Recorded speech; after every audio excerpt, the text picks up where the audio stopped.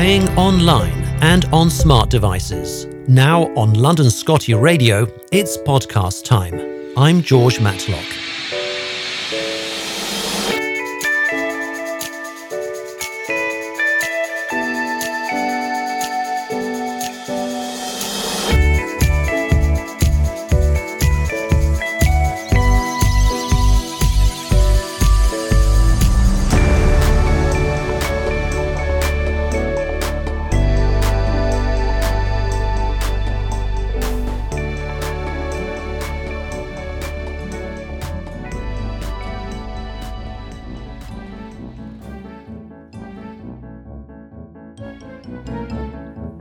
Welcome to London Scotty Radio, a podcast service of the London Scotty Club.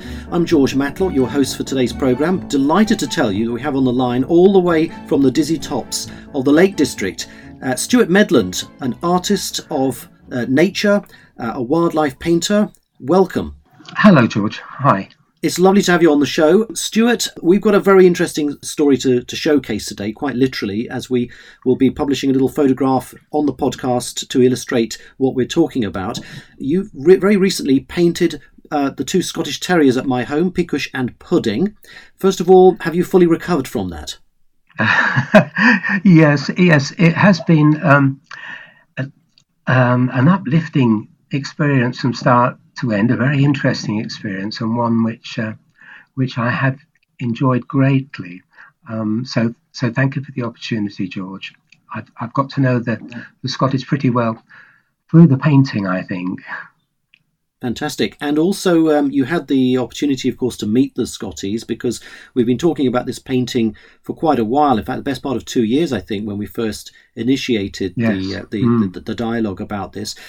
Perhaps I should just quickly explain to people that we met really almost by accident. I was on holiday in Norfolk back in 2014, and I came across a gallery that was showcasing some of your work. Birdscapes. Birdscapes is the name of the place. Yeah, it's a bird life art gallery, and my eyes immediately were drawn to this painting you have of oyster catchers, which now is at a lovely framed and on our wall at home.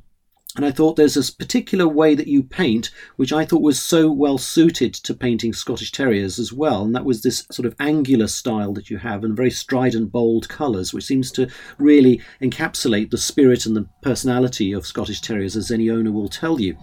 And that's really how it started. That was 2014. We've stayed in touch because I tracked you down through the gallery, and as I knew your name. And one thing led to another. And then in sort of 2018, you came to our home, and you met the dogs, and I said, I'd like you to paint them.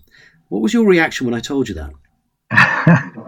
Well, first of all, thank you once again for inviting us down to see the oyster catchers, which was the main reason for the visit, wasn't it, initially, as far as we were concerned anyway. And it was a thrill to see them framed and hanging as I'd envisaged, though the frame that you had chosen was quite stunning, and so it was lovely to see them shown off to their best. So the rest of the afternoon, I was enjoying the experience in general, and we were having a lovely time in the garden, weren't we? It was a beautiful afternoon, and there were the Scotties, which you introduced us to, and my first thought was, well, this is something very different, but I would be happy to do that, very happy to try that. The most important thing possibly for my own painting is to have an initial experience to actually take off from, and when it's a wildlife subject, as it usually is, it follows an encounter, something that has happened out in the wild, which inspires me to work with the patterns, the shapes, the colours, usually, of the birds, the butterflies that I have been involved with. And that afternoon with you and the Scotties, and and your good wife Angeli, was that kind of experience. It was a beautiful afternoon. There was a holly blue butterfly in the garden. There were the dogs. You were explaining about how they love the autumn time when your orchard trees are dropping their fruit, the conference pears, the James Grieve apples, the Victoria plums. And as we were talking, I began to see how we could tell a story through the painting, that the doggies themselves might well lend themselves. Lovely that you believed in my style, insofar as I might be able to do that. And I began to see that could happen. And almost immediately, I think, because we had your fig tree taking up a good part of the garden, and there was the garden furniture, there was the paving. I know it's turned out a little bit differently, but everything provided a backdrop. And apart from being very pleased that you should even ask me, I thought, yes, this is something that I would enjoy doing. And indeed, that's how it turned out to be. We took lots of photographs of the dogs, didn't we, that afternoon? So I had something, I was armed with something. I was able to bring those home and almost immediately get those photographs up on the laptop, see what configuration of the two doggies might well work. So we had Pikush sideways on and Pudding looking over him. So there was a profile and a full face immediately, which took my attention. The big challenge was really whether I could achieve the character of Pudding in particular through my own style of painting, through the use of angular shapes. And that was what gave me the greatest pleasure, I think, when I thought I might have achieved that. It was easier to achieve that with Pikush because he was already within the painting. He was looking upwards to the holly blue butterfly that was part of their story that day. So his kind of regal demeanour was already being helped along the way there. And yes, as I began to put the drawing together, in order for you to see it, because we visited, didn't we? We got together. That's right. Up here, halfway between the two lockdowns, and I was most pleased that you had seen the drawing out of the design, and I had your go ahead. That always gives an artist confidence, I think. And I was able to plunge in, and then it was the colours, how you were going to react to the colours, and you were very positive at every stage. Well, great. Yeah, great. Yes. Now, that's a very good summation of how the painting came to be, the genesis of it. I mean, you came down, it was indeed a summer's day. I think it might have been July of 2018, and you were here for the farewell concert of Paul Simon in London, I think. It was, yes, yeah. Indeed. And as you came for that, and we had tea in the garden and so on, and it was indeed the oyster catchers. I wanted to show you how we'd framed them, and I'm very pleased that it met with your approval.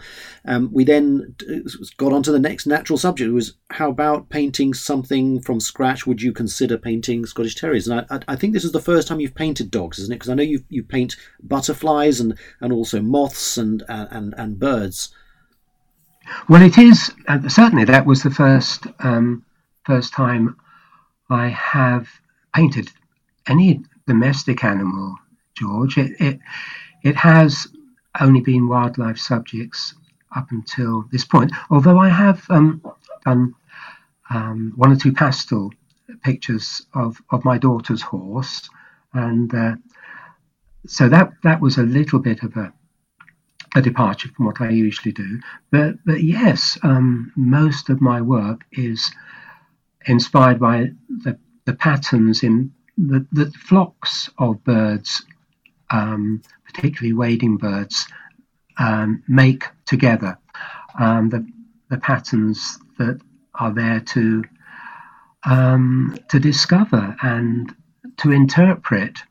And that really gives me quite a lot of freedom, because while the shapes and the colours of individual species identify them, when I'm trying to find a pattern, or a pattern within a flock, a pattern of colour, shape, such as the oystercatcher strikes me, then it's quite a thrill that I have almost license to interpret that how I will, because it's nothing that has possibly ever been pinned down in that way before. So that's a joy. So the Scotties, I had to be more particular. They're not a flock. It was just the two, and they're owned by a human being who will express his opinion. Well, there is, yeah, absolutely, and knowing how much Peacock and Pudding mean to you and Angeli, that was a little pressure, but it was a positive thing. It made me think hard about their character and how best to present that, but there was also the balance. I enjoyed the aspect of the balance in the painting, the balance of the two dogs, how they do make a unit.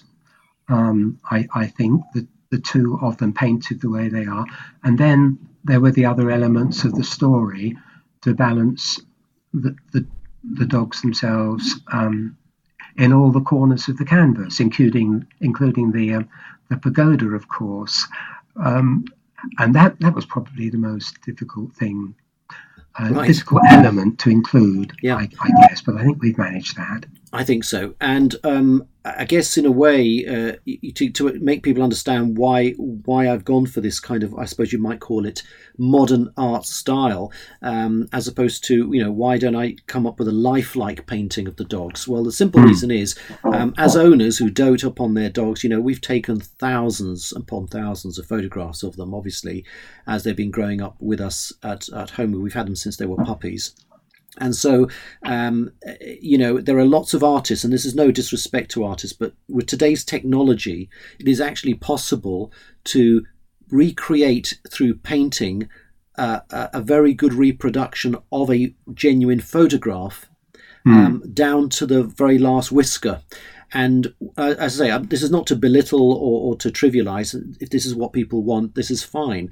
But what I was looking for, and I guess it's something I've always appreciated in art, is it's great to be able to interpret something. So you're not necessarily given everything in front of you, but you're sort of left to sort of interpret and discover things. And therefore, that's why, from my point of view, the idea of doing this style of painting was perfect. I wanted you to interpret the dogs as opposed to see the dogs, and I think that's the huge big difference. I might even say that if I was to sort of say where I sort of see you in the spectrum of art, I would say that things like shards of glass, kaleidoscopes would be the sort of thing. Stained glass windows would be the sort of thing that I could see you really producing to a very high standard, because I think that your style very much lends itself to that. Well, that is interesting. There are one or two pieces that I have done fairly recently, which do remind me of stained glass window. And yes, I think there is a lot in what you say there. And indeed, while I'm in the process of working on a piece, such things often occur to me, and I see perhaps a variation, and I'm thinking to myself, this might work as a stained glass window. Maybe we will try that one day. But I have so many things going on in my mind as I'm working that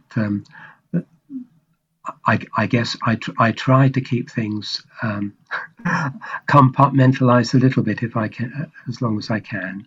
Bit organised. Yes. Yeah.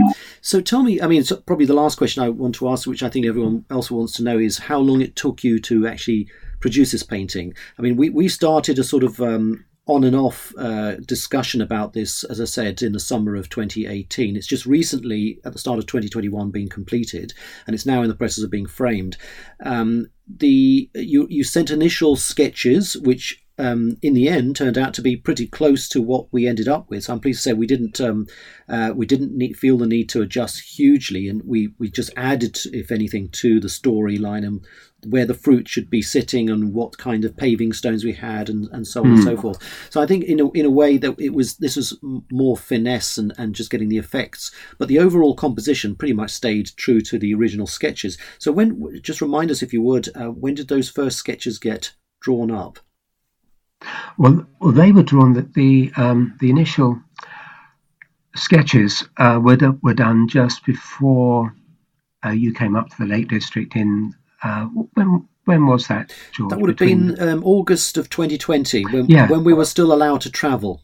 Yes, indeed. So we worked from those sketches to create a drawing on the canvas, which is what I brought to show you, wasn't it? But that was basically the two dogs themselves. The other elements of the story, we actually had a conversation about, didn't we, throughout. So at one point, there was quite a lot of coming back and forth between the two of us as to how the top right-hand corner of the painting was going to be. It could have gone in several ways, couldn't it? My original idea was that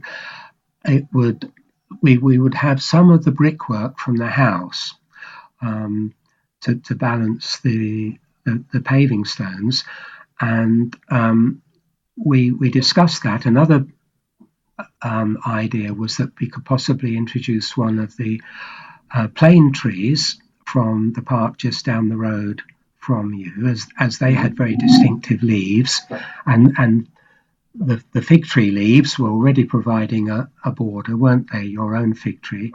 But we decided in the end to go with the Victoria plums, didn't we? Because they balanced the conference pear and the James Grieve apples in the other parts of the painting, along with the ball. That's absolutely right. Stuart, it's been a delight to talk to you, and if any of our members would like to discuss with you possibility of commissioning you to paint something for them, and I know you're very reasonably priced as well, if I may say so. Original. You should have told me that earlier, George. I just put it to you. Would you like to take on more opportunities like this to paint this breed of dog? Well, I would be very privileged to do so. Of course, I have one or two paintings that I am committed to finishing over the course of this year, but and so it would be sometime next year. But if anyone was kind enough to get in touch, then my email address, would you like me to give that over? Yes, at the moment, would be the way to get in touch. That's Stuart Medland, all lowercase, at hotmail.co.uk.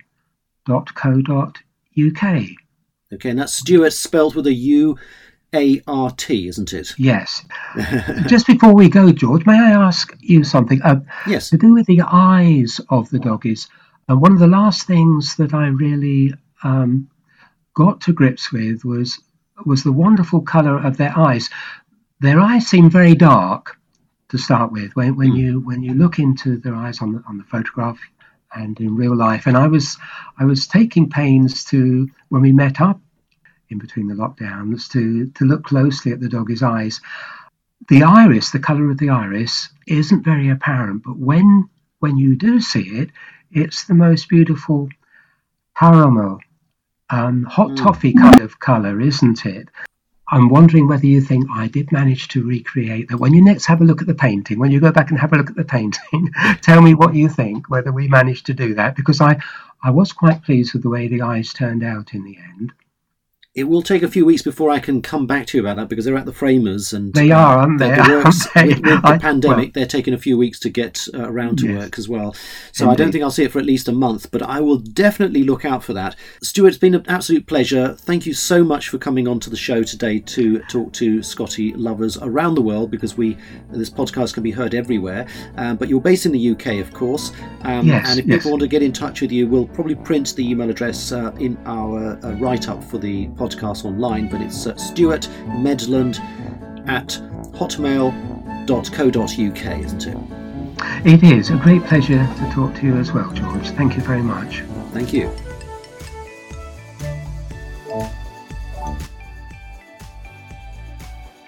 Thanks for listening to London Scotty Radio. This and all our podcasts are available online at londonscotty.club.